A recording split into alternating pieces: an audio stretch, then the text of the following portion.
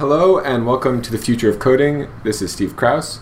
So today I have my friend Jonathan Leung here, and we're actually in the same physical space, which I think will be rare for this podcast. So to tell you a bit about Jonathan and I met at Penn, where we were both studying computer science. At Penn, Jonathan worked at the Duckworth Lab with Angela Duckworth. He was also an early lead organizer of PennApps, the University of Pennsylvania Hackathon. Jonathan has been teaching and mentoring students in computer science and other subjects for a number of years. He was a teacher at All-Star Code in New York and General Assembly. He was a former founder of Hack Club, and he was for his work there, he was a Forbes 30 Under 30 member. He was also the original creator of the Learner's House, which is a retreat that I've been on with a number of friends. It's a really fun thing. Other things Jonathan has done, he worked at Perceptual Networks, Gobbler. He recently was a part of the School for Poetic Computation, where he had some interesting projects that we might get to talk about here. And now he currently lives in Brooklyn. So welcome, Jonathan. Thank you so much, Steve. It's exciting to be here. Cool. So it's actually exciting to note that the last time I was here at Steve's place was for Hack NY, where we built a hack to let you modify emails that you send after you've sent them. Yes, that was a fun. We went to Hack NY. That was a fun, kind of emotional hackathon. We got third place, which was exciting for me at the time. So I guess the reason I thought it'd be really great to interview you is over the years we've had a lot of really wonderful conversations about interfaces and the future of programming, the future of design, and they've always been fun and interesting conversations, so I thought we would have one of them here and have other people listen and be able to contribute to our thoughts. So let's see, where do you want to start? Up to you. All right. So one of the really interesting conversations that we had a while ago was about designing on principle, inventing on principle, which is in reaction to Bret Victor's talk, Inventing on Principle. And so at the time, I was building a system. I was trying to build a programming language. And I was trying to apply Bret Victor's advice in a pragmatic way. I was like, what principles are the ones that I'm trying to design on? And so Jonathan came over, and we spent a long time talking about the principles. And what was really helpful to me was there was a number of times when you said, oh, that's not abstract enough of a principle. That's more of a implementation detail. The principle, you kind of pushed back on some of my principles and asked me to come up with better principles. So I pulled up this list of principles that I'm going to have a link to in the notes. It was a list of principles for the product I created, Cycle version 2, which I talked about in my last podcast. So to remind you, Cycle version 2 is something I built in Blockly. So it's basically blocks for React.js or for Vue.js. So it's declarative blocks for making web interfaces. And so we have this list of principles pulled up, and I guess maybe we'll just run through them really quick and see what ideas they spark. So the first principle I have is accessible to create, view, and update anywhere on any device. And then underneath that, the two bullets are built for the web and mobile friendly. What do you think about that as a principle? Yeah, I think the first thing that comes up for me is less about less about questioning the intention there and more about language around.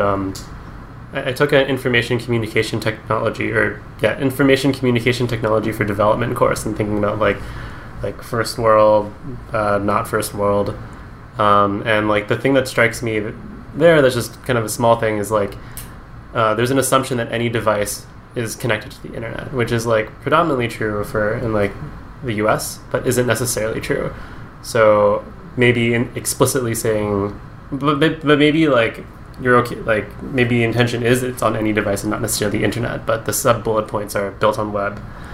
So I'm curious, would it feel more accurate to explicitly say on internet or instead of on any device? Yeah, I think you're right.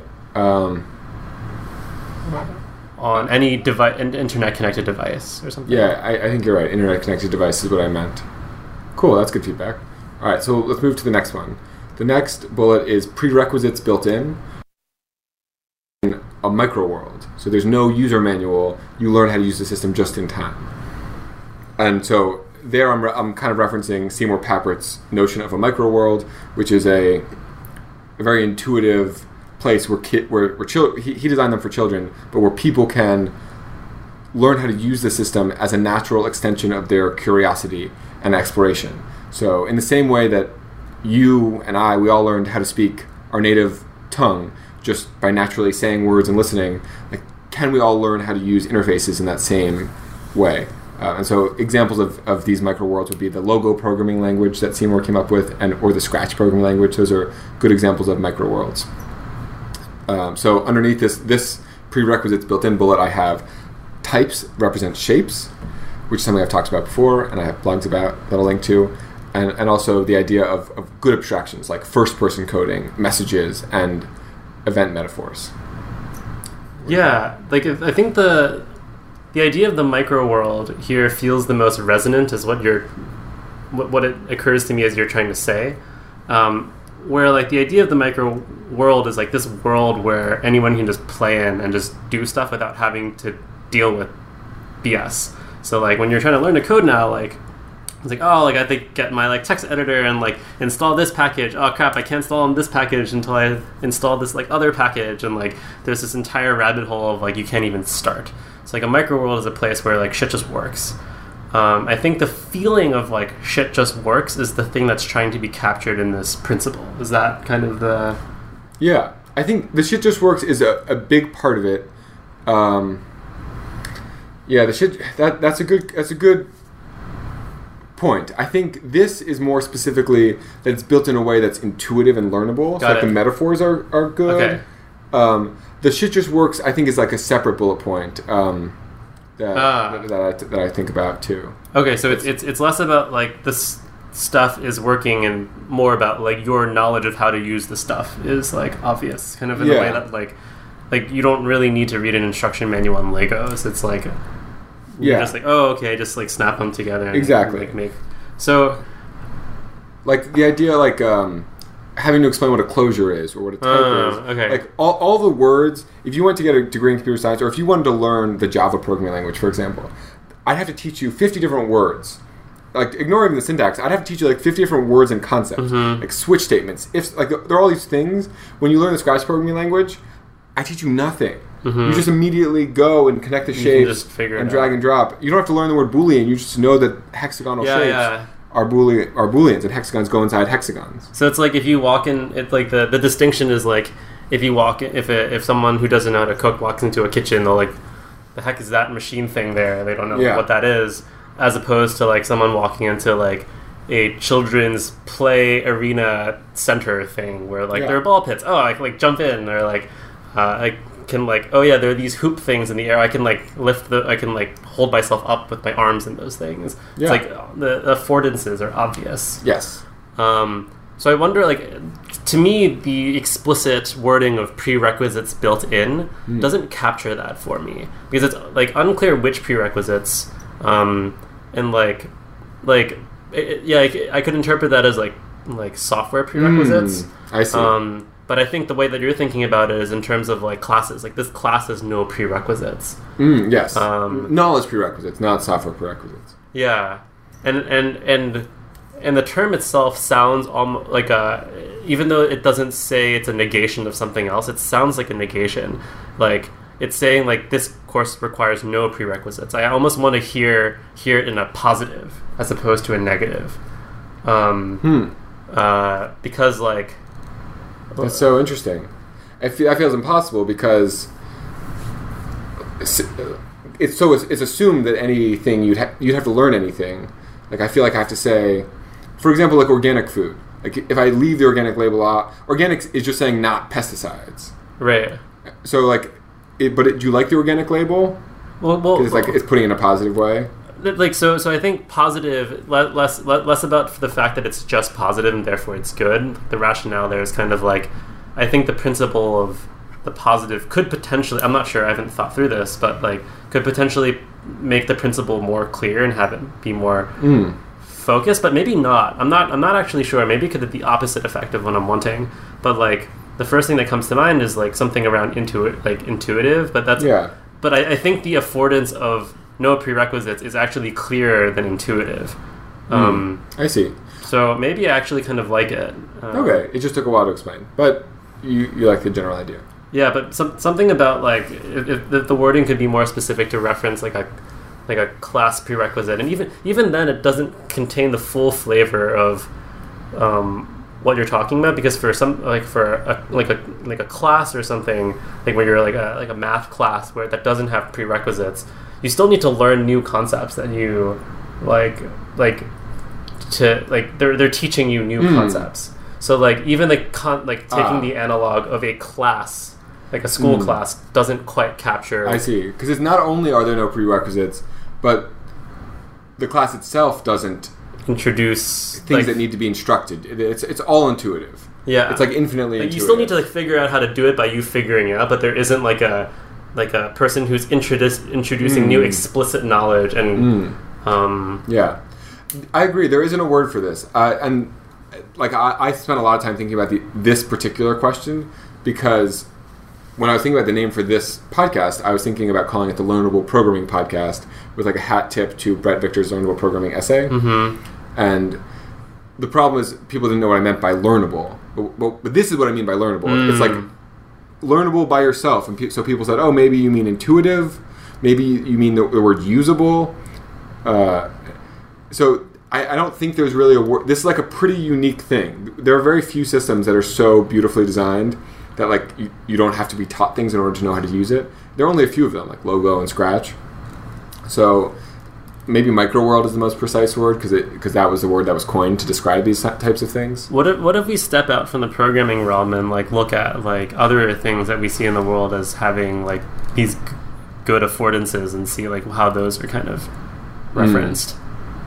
Like the playpen thing is the thing that is the first thing that comes to me, like a playground. Like I think like the designers of like good playgrounds like make things like really obvious, even though like things look super weird. It's like really obvious what you're supposed to do with it. Like, I wonder if they have a word for that. Yeah, that is interesting. Yeah, cool. Yeah, that's clever.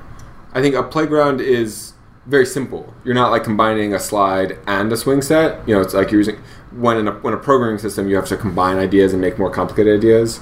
So it's even the word playground strikes me as like capturing some of that. Yes. Well, I think when people describe microworlds, they describe it as like playground, virtual playgrounds. And I would argue playground is a lot clearer than a microworld, because the idea of a microworld is an explicit concept that is like that you have to teach. That's true. That's a good point. Cool. All right. Next one. So workflow built in, and this is a nuanced one, but I think it's really important. So I want something like Asana and Workflowy and GitHub all rolled into like one tool and integrated into the programming language experience. Basically, I want to treat the workflow that by which programmers create programs as a first-class citizen. Right now, the static files are like the first-class citizen, and so a compiler just treats like a program as like the only program that ever existed, which I think is silly, because you want to change things constantly and work in collaboration. So that's kind of where this design goal is. And so the goal would be to help you organize your project. It would help you prioritize different features that you want to work on and like brainstorm how to build these things. It would include branching and version control and collaboration. Like I would even like it to be able to notify you that, you know, you've been working on this feature for too long. You know, you should take a break. you're in too much of a rabbit hole. You're distracted. Wow. Yeah. Love that. So what do you think about how would I go about describing that kind of principle? Yeah, like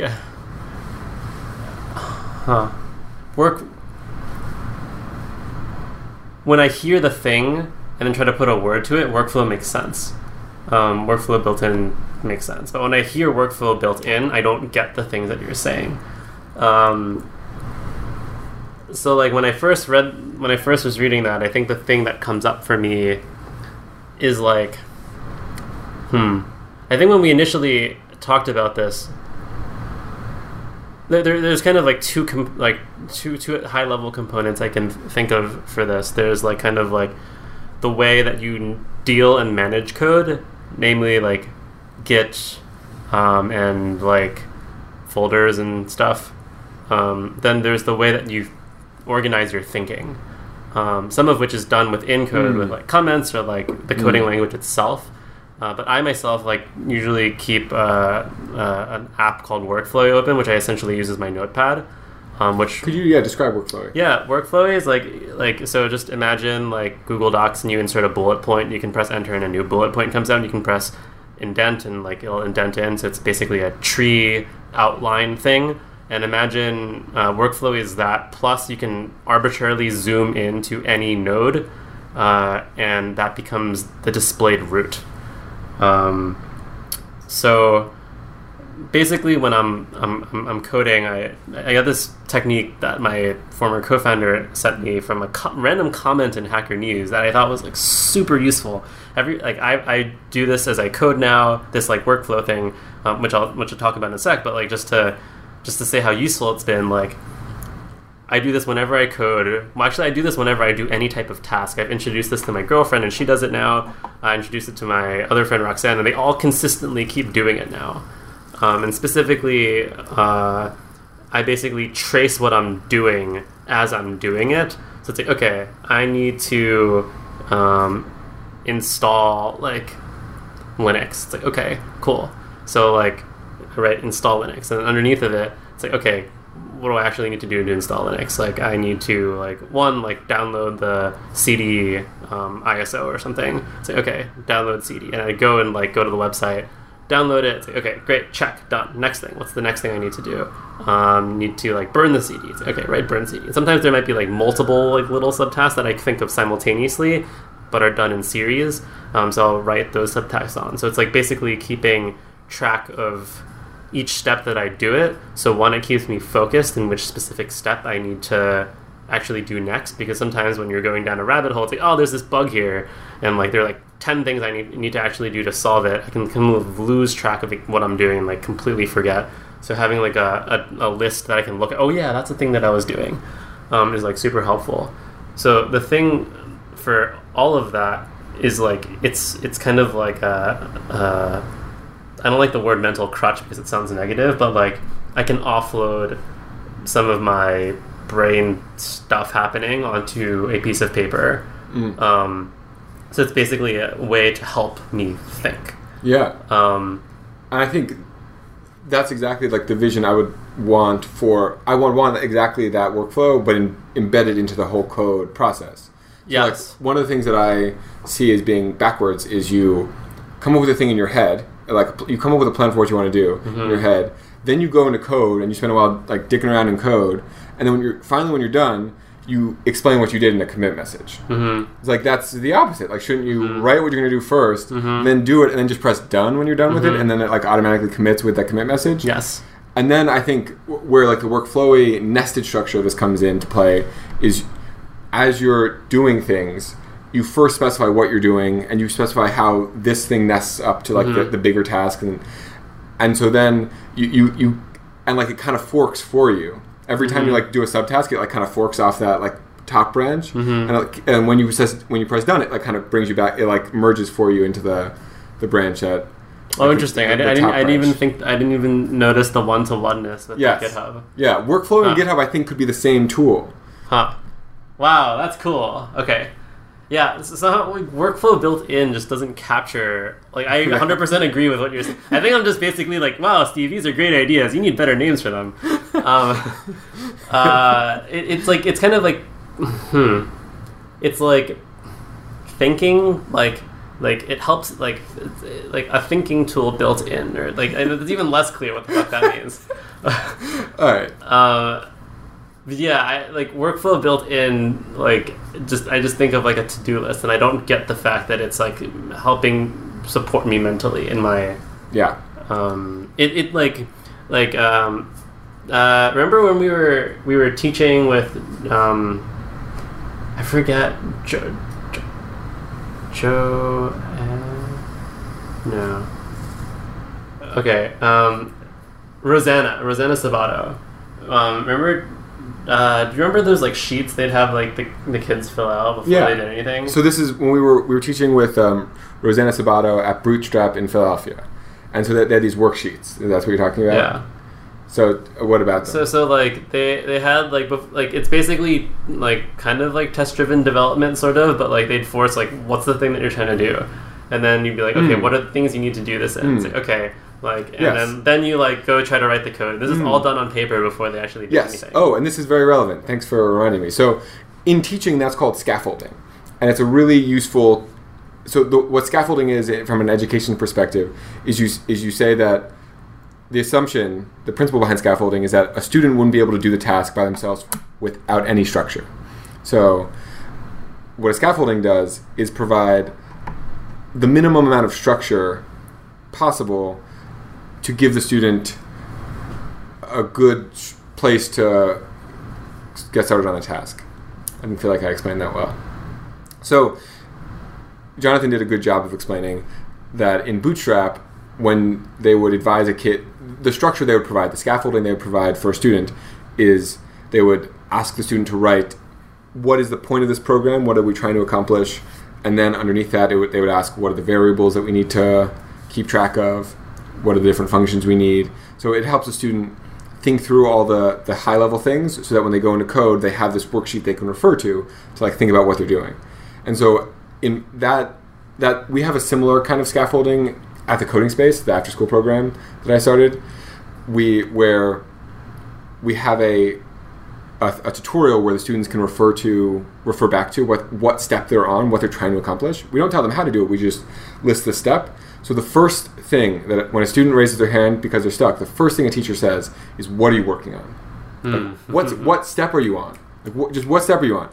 And that's like usually a huge point of confusion for most beginner students. They're like, oh, I forgot that I was even supposed to be doing a step. Like I like didn't even know what I was doing. Like they just, all that's in their brain is just stuckness. Like nothing, like all the context about how they got stuck is gone.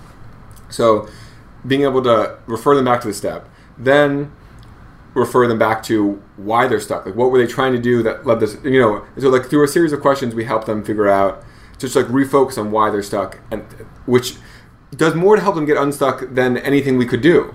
Like once we just like kind of help them focus on why they're stuck, they get unstuck. Like they just lost the context that they forgot.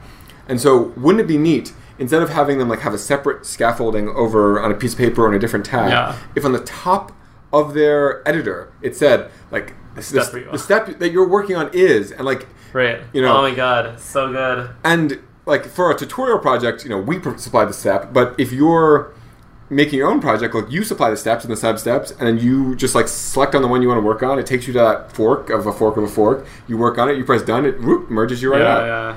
My god. And you like at any point if you're stuck, there could even be a button that says like I'm stuck, and it says like, well, like this is the thing you're trying to do. Like does this thing need subtasks, or is this thing too complicated? Do you want to break it up into smaller problems?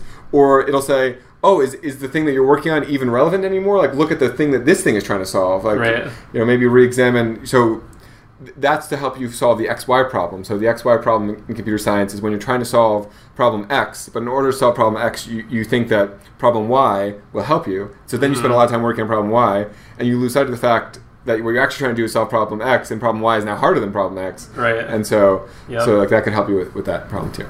Oh my god, I would love to have that, and like I myself still get stuck in those situations and don't like I'm still the same student who's like I'm stuck, I don't know what's going on, and then I had to step back and like I finally remember like an hour later like, oh yeah, I need to use the steps. I think it would be neat if when you're putting the steps in, you estimate how much time you think a step's going to take, so that when that time passes, they say, hey, you've been working on this for 20 minutes and you thought it would only take 10, maybe zoom out here because this isn't going the way you expected. So all of that just with a better name. Great. Okay, well, let's move on to the next principle. So this is principle 4. We have 6 principles to talk about. So only logical bugs. So the metaphor that I think you actually came up with this when we were together is that imagine like a helpful waiter that when you order things, he'll give you tips. He'll say, maybe you want the fish, or he'll also warn you against, that dish isn't very popular. You probably shouldn't get it. But ultimately, he will bring you what you ask for as long as it's not going to kill you. Like, he'll let you do what you want, but he's helping you. Another metaphor we used is bowling lane bumpers. So, and I think this is more of the flavor of what we were talking about before of shit just works. Mm-hmm. Like, they're like seg faults wouldn't make any sense in this world because that's not a bowling lane bumper. That's just like, oh, like something's broken, like fix it. Yeah. So underneath this principle, some of the ways to implement it would be blocks. So block-based coding where there's no syntax errors, or strong types, which allow you to have no runtime errors, and then amazing error messages that help prevent bugs. So Elm is really known for having really readable type errors. Yeah, doesn't this seem like a subset of shit just works, like only logical bugs? I agree. I agree that only logical bugs is a subset of shit just works. Another subset of shit just works would be no installation required. Yes, no installation required. And no installation required.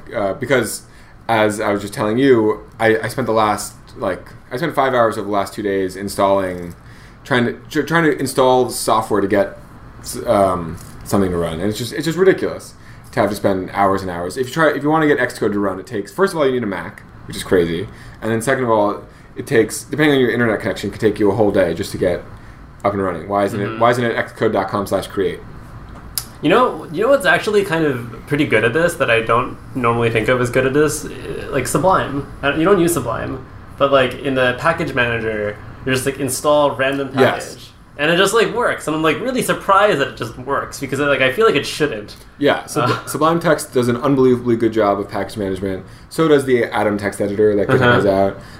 They have the same kind of system. Ruby gems, unbelievable. Like gem install. Like, we do have it working sometimes. The reason I had such trouble was I was installing a Haskell project, and Haskell has a notoriously tricky build system. Even with the new Stack build system, which is supposed to be better, it's still... See, with Ruby gems and like Node and stuff, I still run into like issues and like, oh, like you don't have this Xcode dependency. Oh, like you installed Xcode select and you actually need... It's like, God damn it! Like, I hate this shit. Yeah, this I think will be a... Maybe not in this community, but I think this will be a like non-popular opinion with most programmers that we need to move off the terminal. Like, entirely move off the terminal. There are uses for the terminal for some people in some use cases, but the vast majority of programming, like web programming, systems programming, like web programming or back-end programming, front-end programming especially, like, should all be web apps. Like, you should never have to CD into anything. You should never have to install or if not web apps, like that's suggesting implementation, but like we shouldn't be typing like lines of shit into something. Yes, you're right. I'm getting too much into the weeds here. The terminal is like so central to everyone who ever codes, and like I'm specifically saying like that is garbage. Yeah, fair enough. Yeah, the terminal is a bad abstraction. It was good enough at the time. Like the terminal was a beautiful abstraction for the time that it was built for. I think we can move past it. And we're really seeing like engineers move off of that for like GitHub Desktop. Yeah, exactly. Like, people are actually using GitHub instead of like, oh, I don't need GitHub Desktop. I'm just gonna like do everything in terminal because I'm cool. It's like, yeah, but like you don't have like the color. Like it's just the worst interface. It's just like worse. Yeah. Like let's say, okay, I need to do some fancy rebase thing. Okay, go use the terminal. So it's like a default good interface. Like, okay, I need more advanced shit that's not like taken care of in the default case. Then maybe like terminal's fine or good enough. Yeah, I would agree with that. I think the way I explain this maybe better is that the interfaces that programmers have to build computer programs should be of the same quality of consumer apps like Facebook or Instagram or Pinterest or even like Salesforce, which people hate the interface of. It's still better than the interface that programmers have to deal with. Yes. Ooh, I really like that. I really appreciate that thesis. Okay, so 2 more bullet points. Number 5, no ceiling. So one thing that the Scratch team says about Scratch is that the floor is as low as possible. So it's as easy they're trying to make it as easy for anyone to get started playing with Scratch. They're not as concerned with making the ceiling as high as possible. So that means that sometimes kids will want to do more advanced things in Scratch, but Scratch, that's higher than the ceiling. Like returning things in a function. Yeah, so Scratch doesn't allow you to return things in a function. If you want to have a function computer value for you, you have to save it into like a global variable, which is really annoying. I heard some gossip from someone that apparently someone implemented that and it actually worked, and then there was some like political thing or something, or like code wasn't good enough, and then they never released it. Now, as a result, you cannot return things in functions. Yeah, well, so if you want to return things in functions in a Scratch-like environment, that's what Snap is for, or build your own blocks. It's a project out of Berkeley, and it's also great. And they have Scratch. It's basically Scratch, but you can return values. You can have anonymous functions. It's a little bit more advanced. And what this, just for trivia's sake, this Build Your Own Blocks project was created to inspire the Scratch team to include these features into Scratch. Oh, that was why? That was they never wanted to be its own independent project. They wanted to like prove to the Scratch team that it could be done. And so the Scratch team took some of their ideas, but not all of them. So I don't think when Build Your Own Blocks was created, I don't think you were able to even build a function at all, like a method. Oh, God. You weren't even able to build your own block in Scratch. And so that was the main thing. Yeah. So that was what Build Your Own Blocks did for Scratch. Yeah, that's why it's called Build Your Own Blocks. Yeah, that was the whole point. So underneath No Ceiling, I have it integrates nicely with existing technologies. It has bindings to databases like Firebase, or bindings to like the Bootstrap UI, like CSS library, and it has really easy package manager importing of other software. So, yeah, the thing that gets me to think of, I think my former co-founder, this is Zach Latta of Hack Club, like one of the really important things to him is like no fake shit. It's like I'm not actually directly quoting him. I just probably curse too much.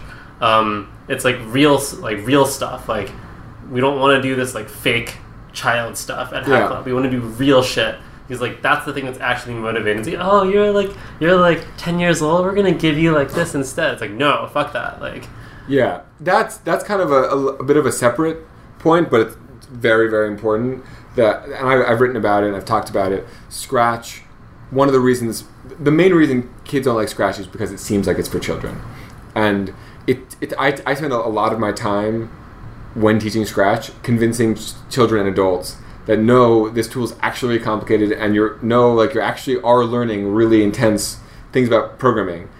It's like a hard sell. Mm-hmm. And so, almost from a marketing perspective, making it that's more superficial. Like making it seem like it's for adults is more important than it actually being for adults. Yes, but I think we could accomplish both.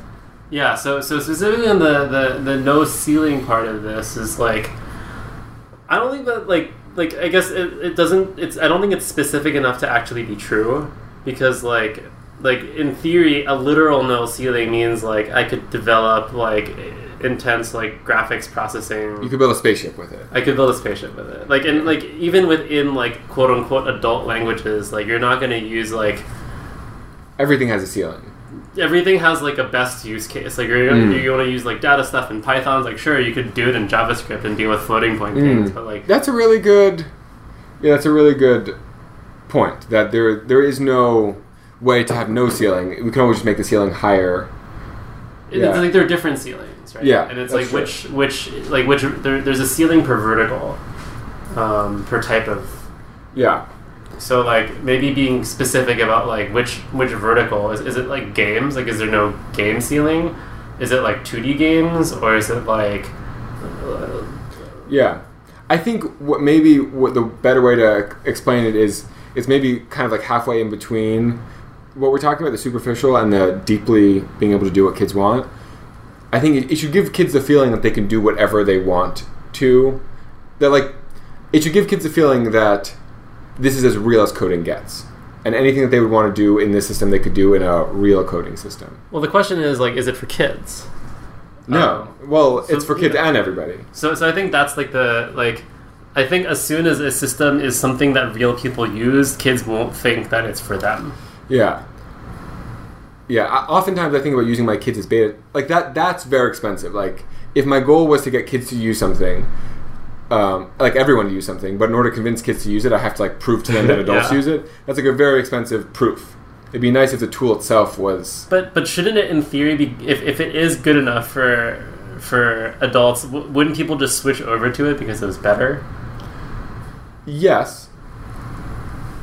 Like, definitely. It seems like there's like a 10-year... Like, kids come to me wanting to learn Java. Okay. Yeah, and like the reason they want to learn Java is because like for the last 20 years, Java has been like an adult programming language. So I don't want to have to wait 20 years for like the industry to adopt it formally before kids decide that they want to learn it. So maybe it's not like adults. Maybe it's just like 10 adults actually. Like they're actual like here's real like maybe it's like here's real crap being built. That was built in. That would be cool if Instagram was built in the system, or like if something that they'd heard of was built in it. That would do it. Or like even example real. Things. Yeah, just a link you could point to. Like you could build something that looks like this. Right. Like rebuilt Facebook on this. Like this is. Yeah, you're right.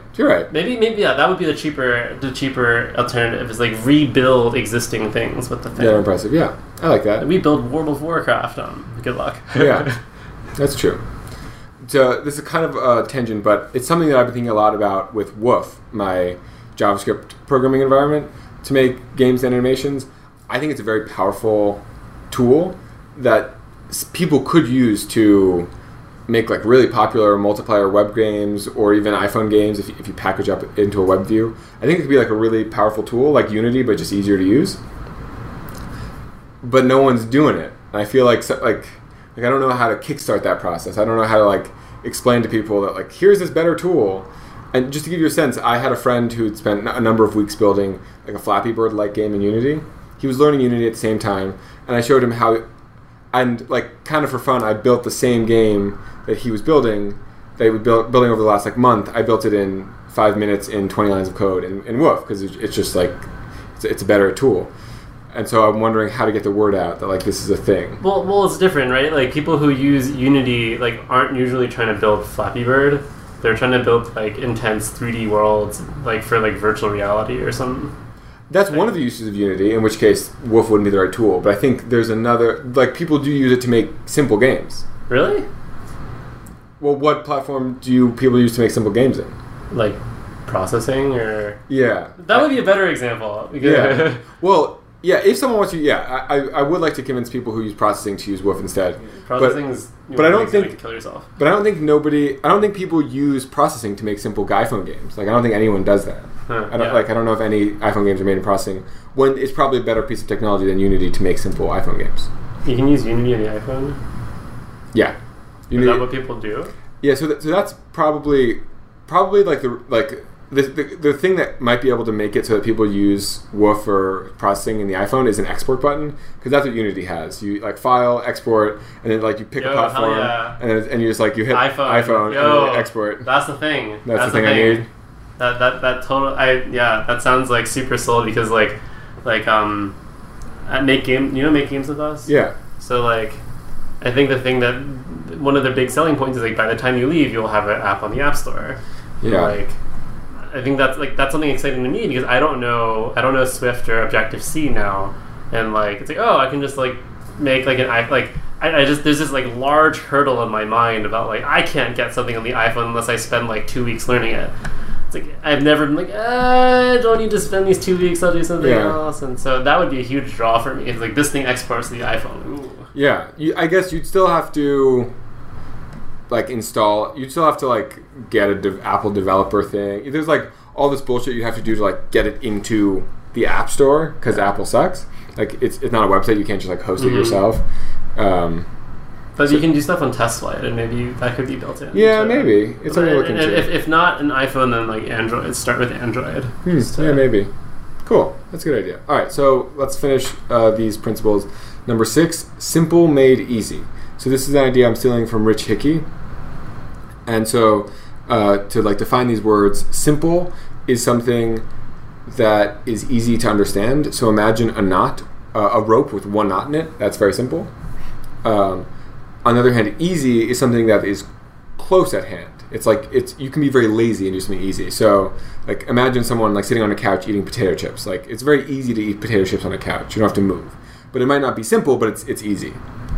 So yeah. So like for example, could you give the same Can you give a contrasting thing for simple and easy for the same type of example? No. I don't have one of those examples readily available. I'll just give you more examples of simple versus easy.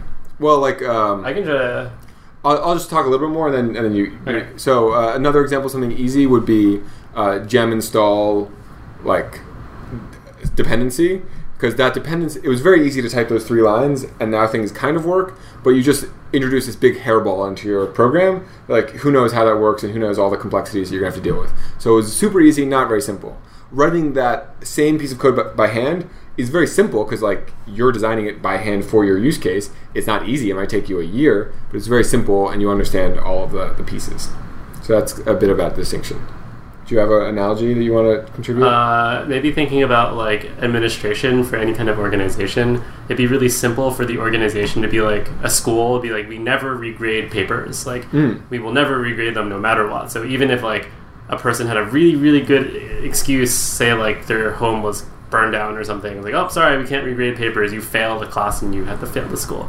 So that'd be very simple to always keep that policy. What would be easier is like for a given situation, like, oh, like, yeah, we'll just make an exception. Yes. We'll just say yes, sure, whatever. That's easy for them to say yes. Yeah. But like, it's no longer simple. It's like a whole bunch of like, okay, well, in this situation we can do it, but what about this other situation? Yeah, it becomes exactly. complicated. Yeah, so an ultimatum rule like that, yeah, it's very simple from the perspective of understanding it. When an easier system where it's like a case-by-case basis, that's really, really complicated, and it's like hard. I think the thing about easy things is that they're hard to model sometimes. Because it's more like, and I think like what you're getting at is rule by law is very simple, and rule by man is very easy. Yeah. And I think so I think that, anyways, that's that distinction.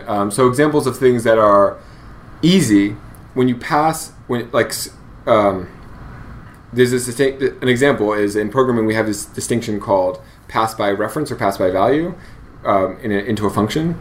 So if a function if the language has pass by value, then when you give a function an argument and then you mute and you like do things to that argument within the function, it doesn't affect the original argument that it was given.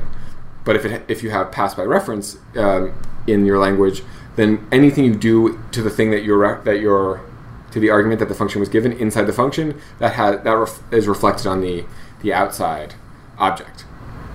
And so Richicki says, and I agree, that pass by reference is very easy, but very complicated. It's very easy, but not at all simple. Pass by value is harder. It's not as easy. You'll have to like write more lines of code, but it's very simple.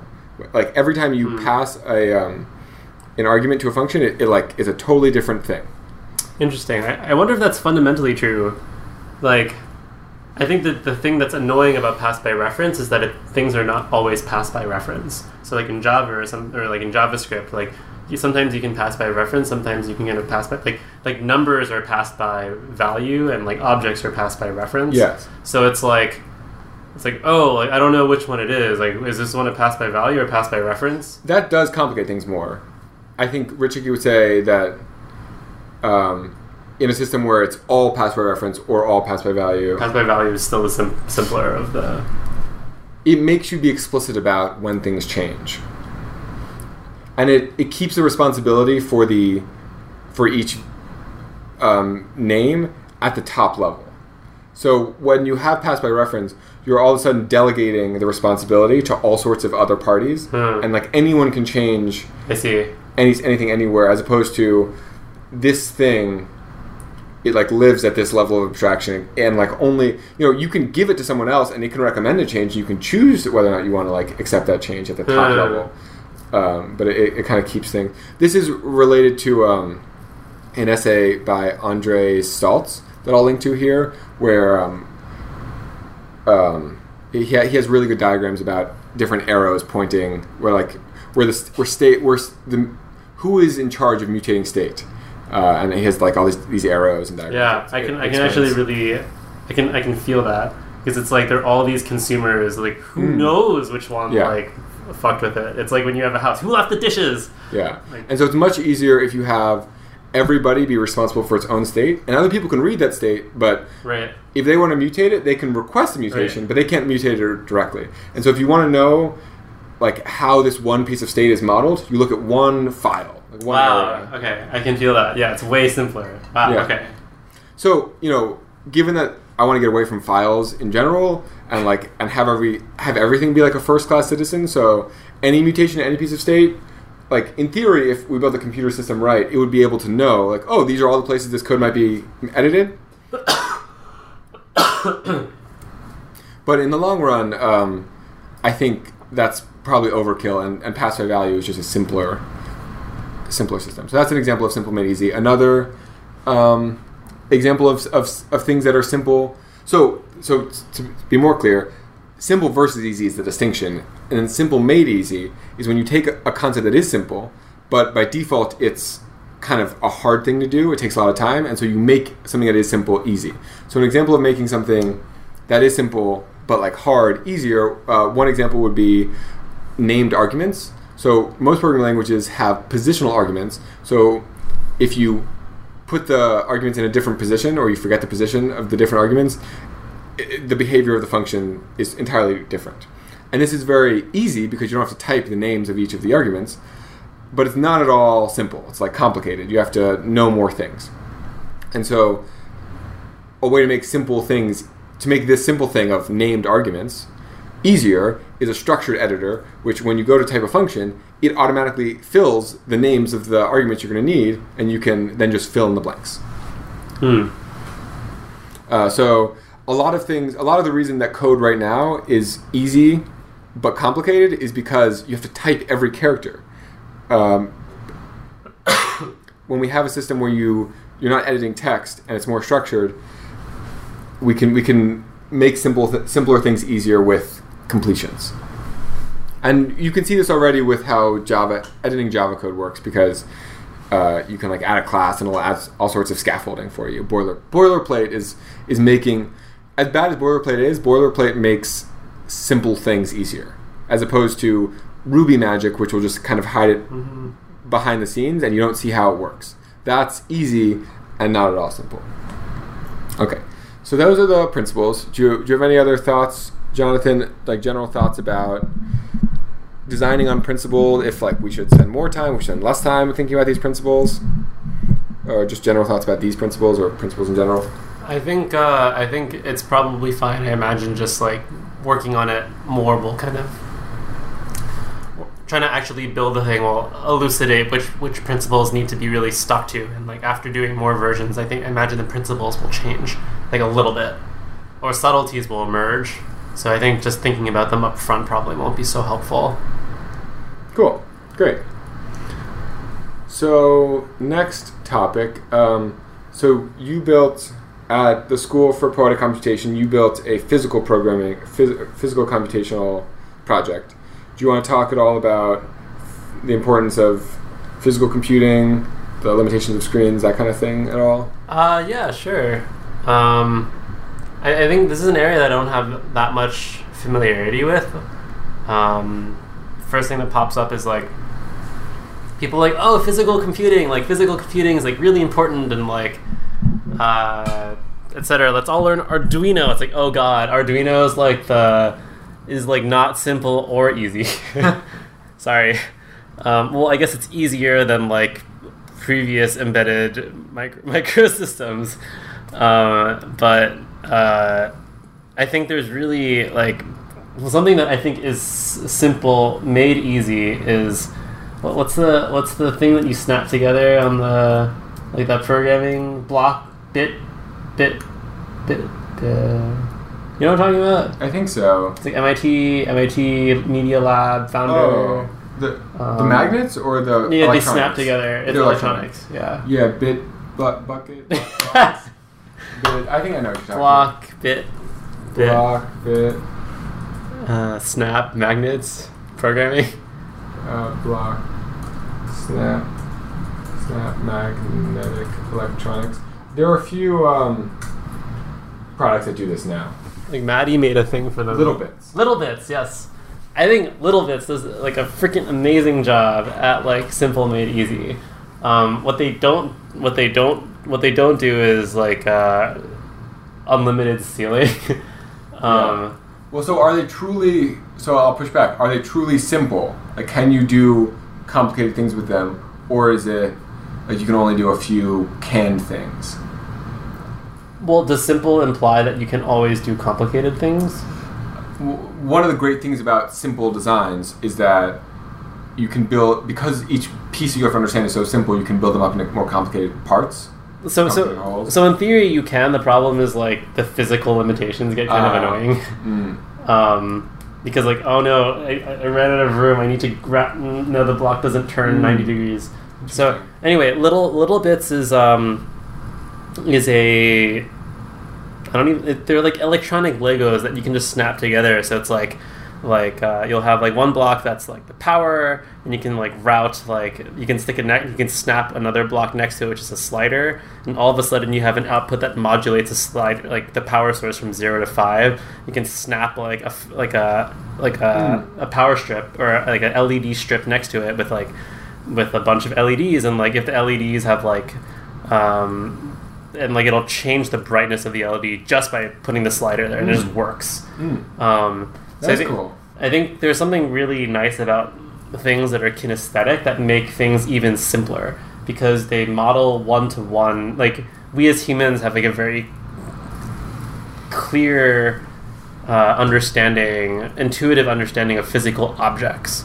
So it's like we know like getting a child to understand the idea of abstractly two things added together is like 2 + 2 is 4, but like they'll totally get it if you have like 2 apples and then 2 other apples. Like, how many apples? Will be like 4 apples, like daw. But if you try to teach them the abstract concept of addition, it's like way harder. So like by like making things physical, like we add this entirely more powerful affordance of the physical world, and like we can try to model physical and digital, but I think there's some like cool stuff to be done in by adding like this physical layer of stuff. Yeah,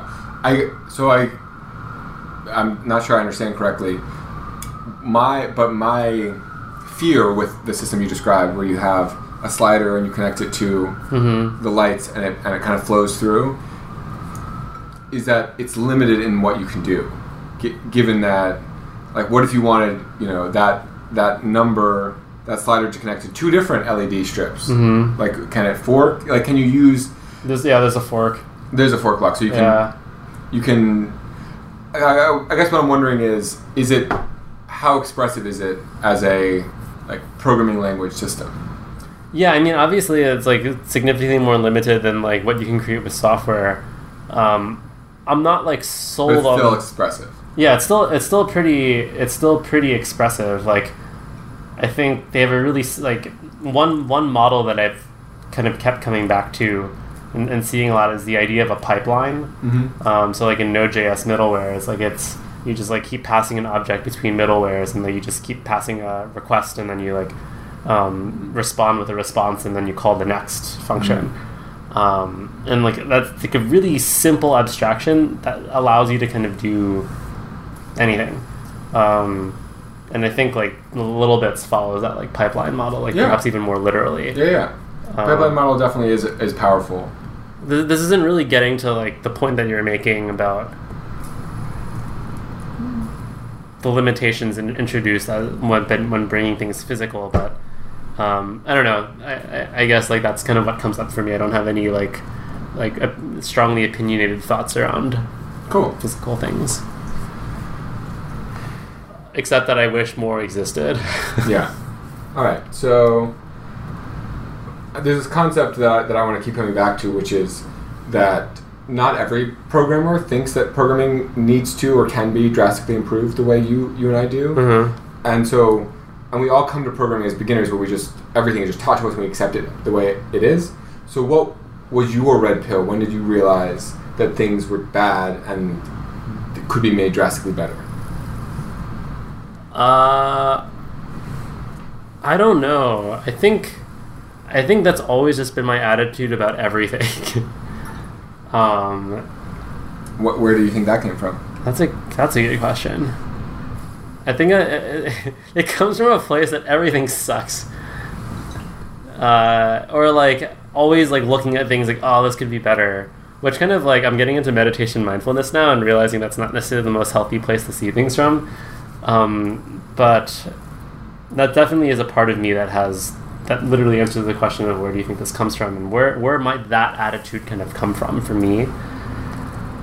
I don't know, it's interesting. I kind of looked at the pattern of all the stuff that I've ever done, and like when you kind of look at it, someone could be like, WTF, like none of these things, like how are the things that you're doing cohesive? From like teaching programming to like becoming interested in meditation and mindfulness to like coding yourself to like doing nonprofit work. But the thing that cohesifies, is that a word? Coheres all these things together is that like I saw a lack of understandability in something and wanted to create clarity in that thing. So like meditation and mindfulness, I think, is explained like horribly a lot of times to people. Like the mental models of what's happening are like not clear at all, and like the feedback loop for meditation is like, oh, just meditate more, is like not the most helpful feedback loop. And it's anyway, so that's an area that I'm really excited about. I don't know what I can trace that to. That's a good question for me to kind of reflect on. Okay. One thing that this made me think of is I too noticed the fact that there's like two sides to the coin of appreciating what we have now versus complaining about it. There's like the static, complacent mindset versus the striving mindset, and how if you want to get things done in the world, it seems like the striving mindset makes the most sense. But if you want to be happy right now in the moment, the complacent mindset might make more sense. Well, it's cool that like the meditation mindfulness stuff has like helped me realize it's like there's actions and there's kind of like your way of being. So like the action of like wanting to make like trying to create things that have like good interfaces doesn't need to come from a place of wrongness where it's like, oh, all this sucks, like this is terrible. It's like, oh, wouldn't it be like cool if we could do this? So it's like kind of an attitudinal thing where it's like basically how angry are you? Like how strong are your cortisol levels when you're doing this thing? Are you like blaming or making someone wrong when you're doing this? Or I see. I find that I often get most excited about the future of programming and explaining why I think it can be better when I explain about it in the context of how bad the things we are now. Like I find that it's easier sometimes, and I think this is also true in education. When I'm thinking about the future of education, it's easier to explain how things could be better by complaining about what is, as opposed to talking about what could be.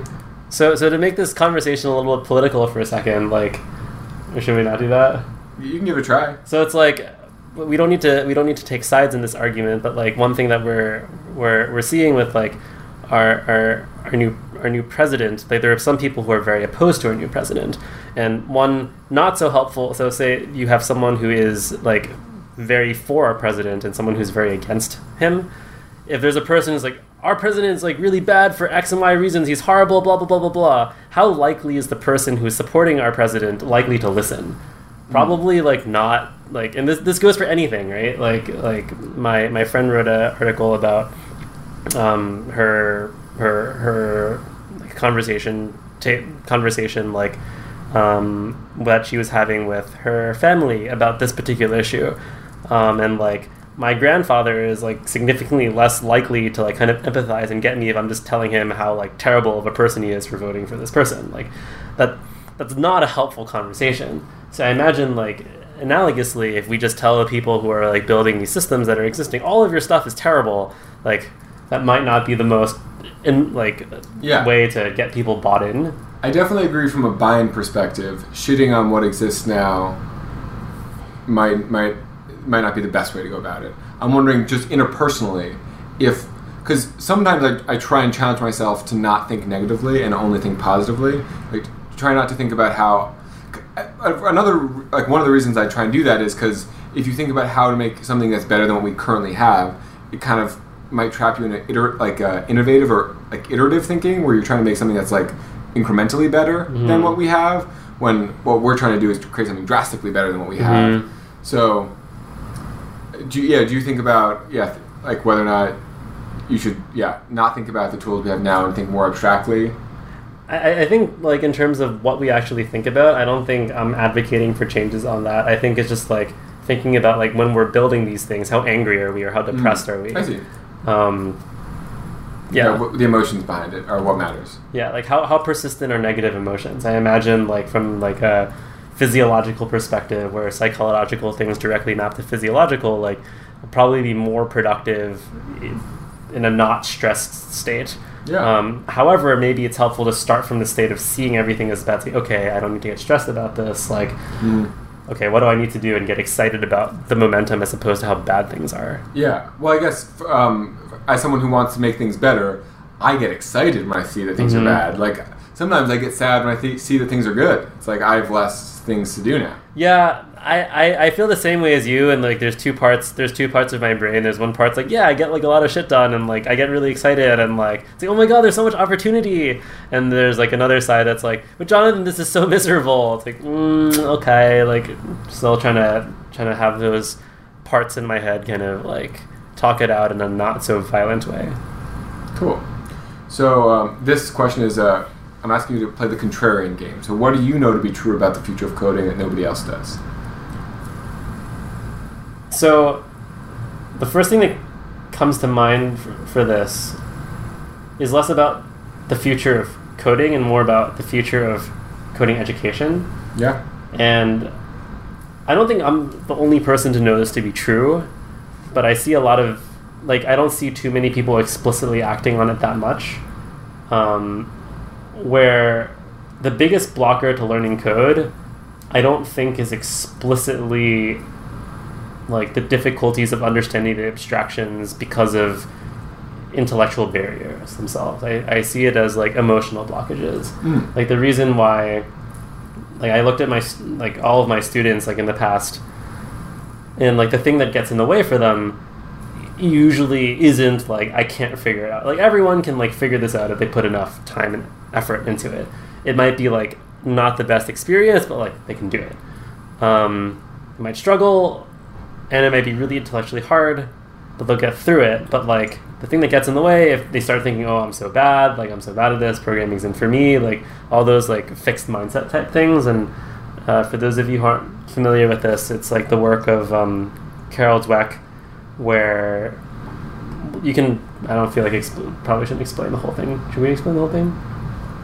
Maybe do the 60 second? 20 second version? 20 second. Basically, it's like, do you believe that your abilities at a particular skill is changeable or is it fixed? So if I say, oh, I'm not so good at dating, I have a fundamental belief that Jonathan like fundamentally has a lesser ability to date because of like genetics or something.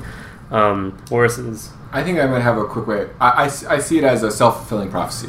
So if you think that your ability is fixed in a certain domain, it is true, it will remain fixed, but if you believe that you can get better at something, then that will also be true, and you will be able to get better at something. Yeah, and the logical train of thought for that is like, if I think my ability is fixed, I'm not going to try to change it, and if I don't try to change it, then obviously it won't get better. Yeah, and it's really all about the amount of time you spend doing a thing, and so if you think you're just going to be bad at programming for forever, you won't spend a lot of time doing it. And that's why that's why the prophecy will be fulfilled.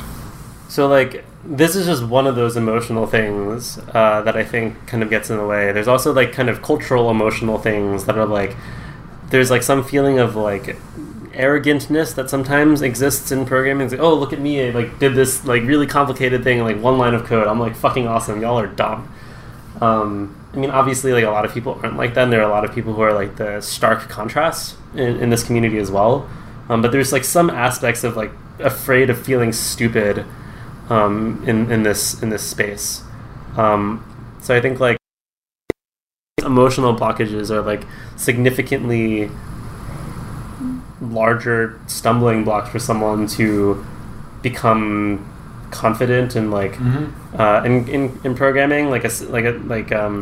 Like women in technology is like a really hot topic for a while now, and like hearing stories from my friends, like there's a friend of mine who like is like super nerdy, is super like operationally like loves like thinking about how do I like define rules so that we can always follow those rules, and like things will just like work that way, and just like keep it really like simple, kind of referring to things earlier, and like making everything really explicit and clear, and like it's like she has like the one I don't know, powerful, like having that kind of thinking will like kind of make you like I'm afraid to say like natural programmer, but like the like there's inherent excitement in programming for you. Maybe I could say that by kind of like specifying these rules and stuff. But like, however, like she shared with me that like when she went into like CS classes that were like filled with men, like she was like super uncomfortable, and like she always felt like she was dumb, especially when all these like bunch of these men like started programming when they were in like 5th grade. It's like, oh my god, I just started coding, like I can't do this. And, like I think those are the like and like she started learning coding and like learned super fast now after she overcame that fear, and like I think these are the types of emotional blockages that really kind of get in the way, and like maybe kind of putting it more on the specifics of what we're talking about, like when code doesn't work and all of a sudden like the error is like seg fault, like which is essentially like fuck you, like you fucked up. We can make those errors like even like if we keep it exactly the same, it's like a picture of a kitten that's like, hey, like this doesn't work, do you want to try again? Like I imagine that'd be like a lot less scary, and you see like Khan Academy kind of doing that with their like little like thingamabob. Yeah, exactly. Yeah. Cool. Yeah, thanks. Well, I agree with you that most people don't think that is in the future of code. Like, so this is the contrarian game.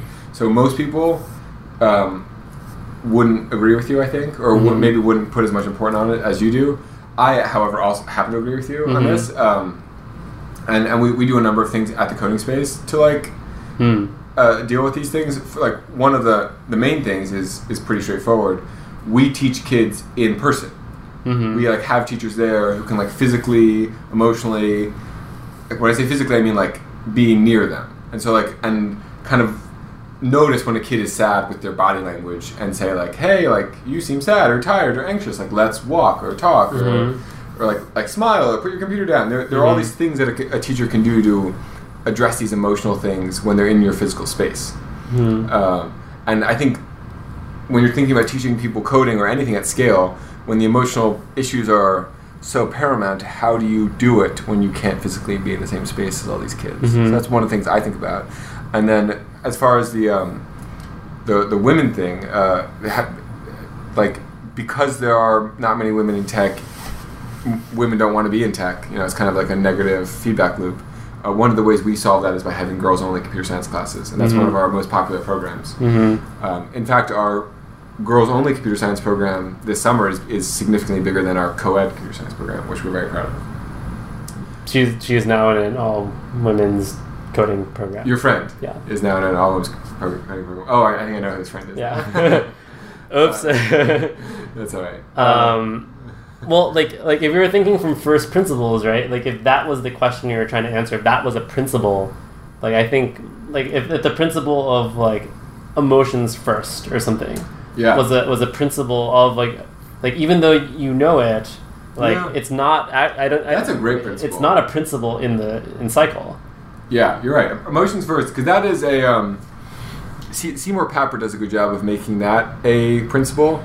Like emotions first, and in order for a kid to feel like good at something and to like spend the time, like kind of like another. So, as we talked about with fixed mindset and growth mindset, the real thing that matters is how much time you spend doing a thing, and so. Their emotions matter so much because if you enjoy something and you feel like you're good at it, you feel like it's something that makes up your identity, then you'll spend so much more time doing it and you get so much better at it, and then it'll make an even bigger part of your identity. And so he spends a lot of time thinking about emotions from that perspective, making sure that his programming language allows kids to do things that they intrinsically want to do, and you know, makes them smile, makes them happy, and makes them feel like they own the knowledge. So that part of emotions, I think he does like a great job at addressing, and that's like all the typical things that people think about that are really frustrating with programming. Like, and I think there are like other things too, like the things that you say that you do at the coding space with physical teachers. Yeah. Like, it's hard though. How do I implement how do you do those that in a programming language? So like It's a good goal, but like, hey, how do you do it? so like maybe what that looks like is like it's the sub bullet point of like I'm just whiffing here. What's the word? Riffing. Yeah. Whiffing. Is maybe the interface is like collaboration first. That's definitely going to be how it is. Is that in there? No, it's not in there, but that's like obviously a principle. So it's like, can you just how easily can someone else? That's like a sub bullet in workflow. One of the workflow bullets is that like collaboration is like a first. Or like shit just works, or I don't know, whatever. Yeah, it's definitely in there. But like, if we think about it from like emotions level, it's like, okay, humans are helpful. Humans, like, people like to collaborate. Like, I don't know. I think there are other ways that, like, if we really stopped and think about it and said, like, we want to make a programming experience where the most important thing is emotions that are not the frustration ones around chip not working. Like, yeah. Like, I think that's an interesting question to ask. Yeah, I like an idea that just came up to me is if this system was entirely cloud-based and collaborative, like Google Docs kind of style collaboration, wouldn't it be neat if we had like a mentor program where people who were more experienced signed up for different time slots, so that when a new person came to the website, they were immediately dropped into a pair programming session. Like everyone's first time on the website is a pair programming session. Wow, yeah. Like, wouldn't that be neat? And I guess like one way you could scale that is instead of having mentors, just everyone who goes on the website immediately is paired with another anonymous user who might also be doing it for the first time. Like everyone is. Yeah. Like you know, there's no solo mode. Like by default, you have to be programming with someone. Wow, that's cool. Yeah, I think like the whole like it's like how do you like make a rubber duck not like as shitty? Yeah.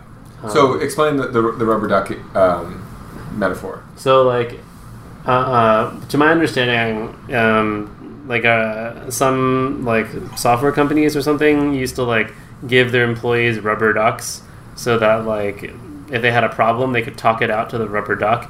And like what people do a lot, including myself, is like they might be like, hey person, like can you help me on this problem? The person will be like, sure. It's like, okay, so my problem's this thing and like it's because of this. Oh, okay, cool. Like I figured out my own problem, and the person's like, you're welcome, I guess. You just so like instead of doing that to another person, you can do it to another rubber duck. But like the advantage of another person is that like a person feels like they're listened to and therefore feels like they want to speak more, so it's like an emotional thing. So like having another human has beneficial for that. Cool. So, do you have any ideas of people or technologies in this space that we should keep our eye on? Is it like, do you have any programming languages or researchers or? I would. You're the person I would come and ask that question, so I would defer to you on that. Got it. Do you have any ideas of things or technologies or people that are overhyped or that we're focusing on too much in this space? Like VR or AR or physical computing or computing on computers, anything that's overhyped? I think physical computing is a little bit overhyped, not because I don't like you kind of heard me kind of like saying how awesome physical computing is, but I think people are missing like the subtlety of like good user interfaced physical computing is really important. Trying to learn Arduino right now is like the most like oh my god, Arduino's overhyped, you think? Yeah, maybe it's just Arduino, but there's like not that many things that are like super obvious and easy to use like physical computing products. That's funny. I wonder if there's a business in making a better Arduino. It sounds like you think there is. Yeah, I think there definitely is. Like, oh, that's interesting. Yeah, even like Raspberry Pi or like those things. Like Raspberry Pi is great if you're like a software engineer. It's like, oh, great, I can have this like Linux thing and this. But like if you're like a beginner person, it's just like, wait, how do I even like make one of these switches turn on? Like it wasn't that easy for me to figure out how to do that.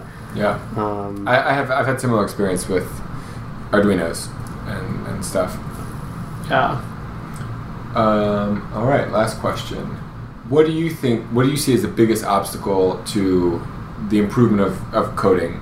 Like the vision of coding that I have. Like, what's the obstacle? Like, why isn't it happening? I think we touched on this earlier. It's like it's a cultural thing, and like Brett Victor hinted at this talk, or like Brett Victor gave this like great talk about like he pretended he was like you probably describe this better than I can, that particular talk. Oh no, go for it. I think you actually. Okay. So it was at Dropbox. Brett Victor dressed up like he was in the 70s, and he talked about the future of programming from the perspective of somebody in the 70s. And so that decade, the previous decade, saw many improvements in programming language abstractions. We went from programming in punch cards and binary to assembly to Fortran to C. We kept jumping levels of abstraction, and so he projected that out into the future about how we were going to keep improving. And the reason that the talk was interesting and funny even was that none of those things happened. We kind of stopped right after we stopped improving and stopped jumping levels of abstraction right after the time in which he gave the talk. So like the specific things he referenced, like he was like, okay, like punch card programmers. When punch card programmers saw assembly programmers, like that's not real programming. Like you can't program like that. Like you gotta use punch cards, and then like there are like a few people that like were like no, like we really like this assembly thing is like we're onto something here, but everyone else, like the status quo, was like this is different, this is weird, therefore we don't like it. Like standard human psychology. Yeah. So like then like assembly became a thing, and everyone like was like wait, but C, and then like assembly people was like that's not real programming. Like, you can't even do this. Like, and then like basically like. As soon as like people reach a kind of a comfort level, anything that's different from that status quo is considered weird. Like it's the same, like all the way that like the current isms happens. Like, oh, like you're a blah blah blah race, and because this blah blah blah race is like a minority in this group, like they're weird just because they're not so many. But like that's horrible. Like it causes so many problems. So like I think that's the biggest thing that gets in the way. It's like terminal's great. What's wrong with terminal? I use terminal. What's wrong with you? Okay, it's just like the regular human biases of like the availability heuristic. The that's the one where maybe that's like the wrong bias. But like the regular human biases of like once you learn a tool, you think that. Well, actually, I don't know if this is a human bias, but it's a common thing that you think in the tools that you know.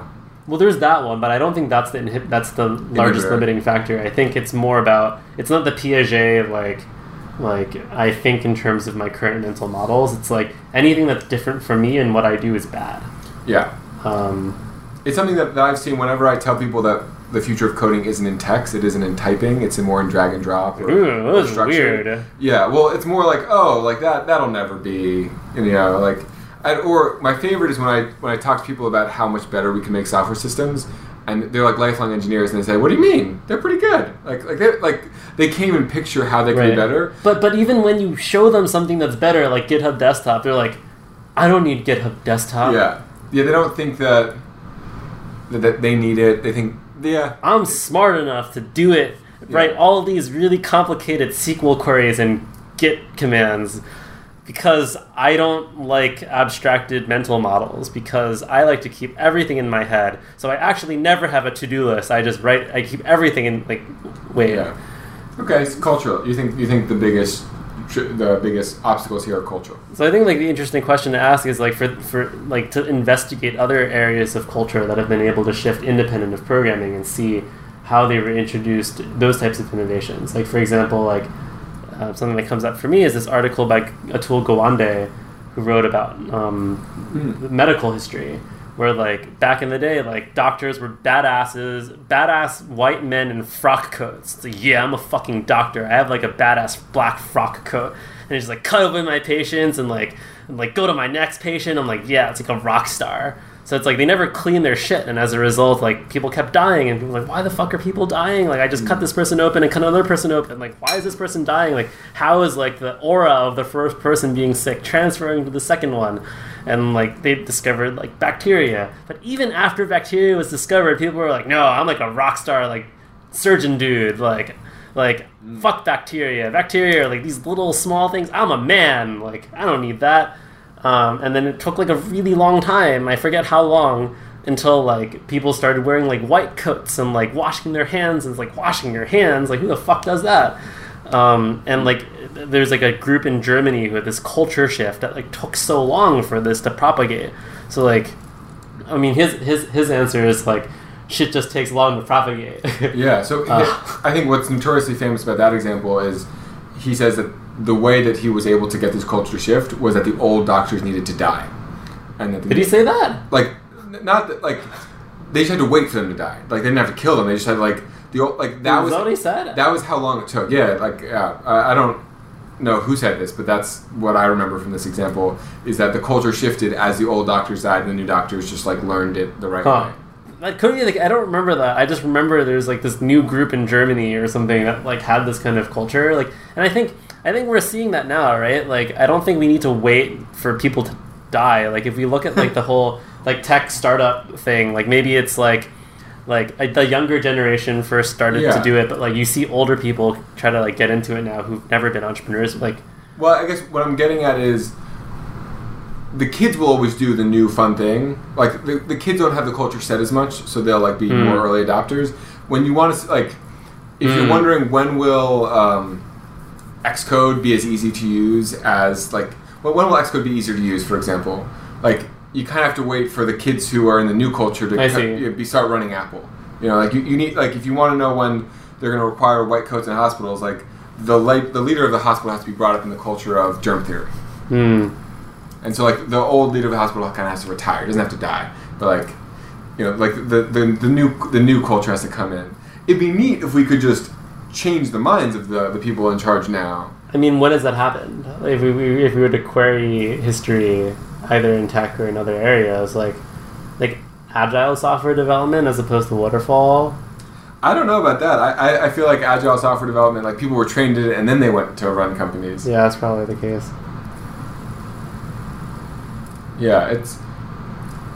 I don't know. Yeah. But one thing that we can end on is, like, I learned back in the day, like, when after World War II, Nestle was trying to figure out how to get people to drink coffee. Have you heard about this? No. So it's like, okay, all of Japan currently doesn't like coffee. If we get everyone in Japan to drink coffee, we'll have, like, a lot more business. It's like a whole country. So Nestle's like, what to do? The solution, they, like, sold coffee flavored cookies to kids. It was like a kid branded coffee cookie thing or something. Yeah. And then, like, as the kids grew up, they, like, started to buy coffee. Like, holy crap, that kind of, like, large scale social manipulation, like, blew my mind. But I think that's kind of what I would like to do with a programming tool. I'd like to build something for children that allows them to build what they want to build now, and then have it just scale with them as they grow up and become older, and have them, you know, use it in class and use it in hackathons, and all of a sudden they're like, well, now I want to start a company, might as well use the same tool. Yeah, that'd be ideal. Cool. Well, thanks so much for coming on, Jonathan. It's been a great talking to you, and hope to have you on here again soon. Thank you for having me. This is a fun conversation.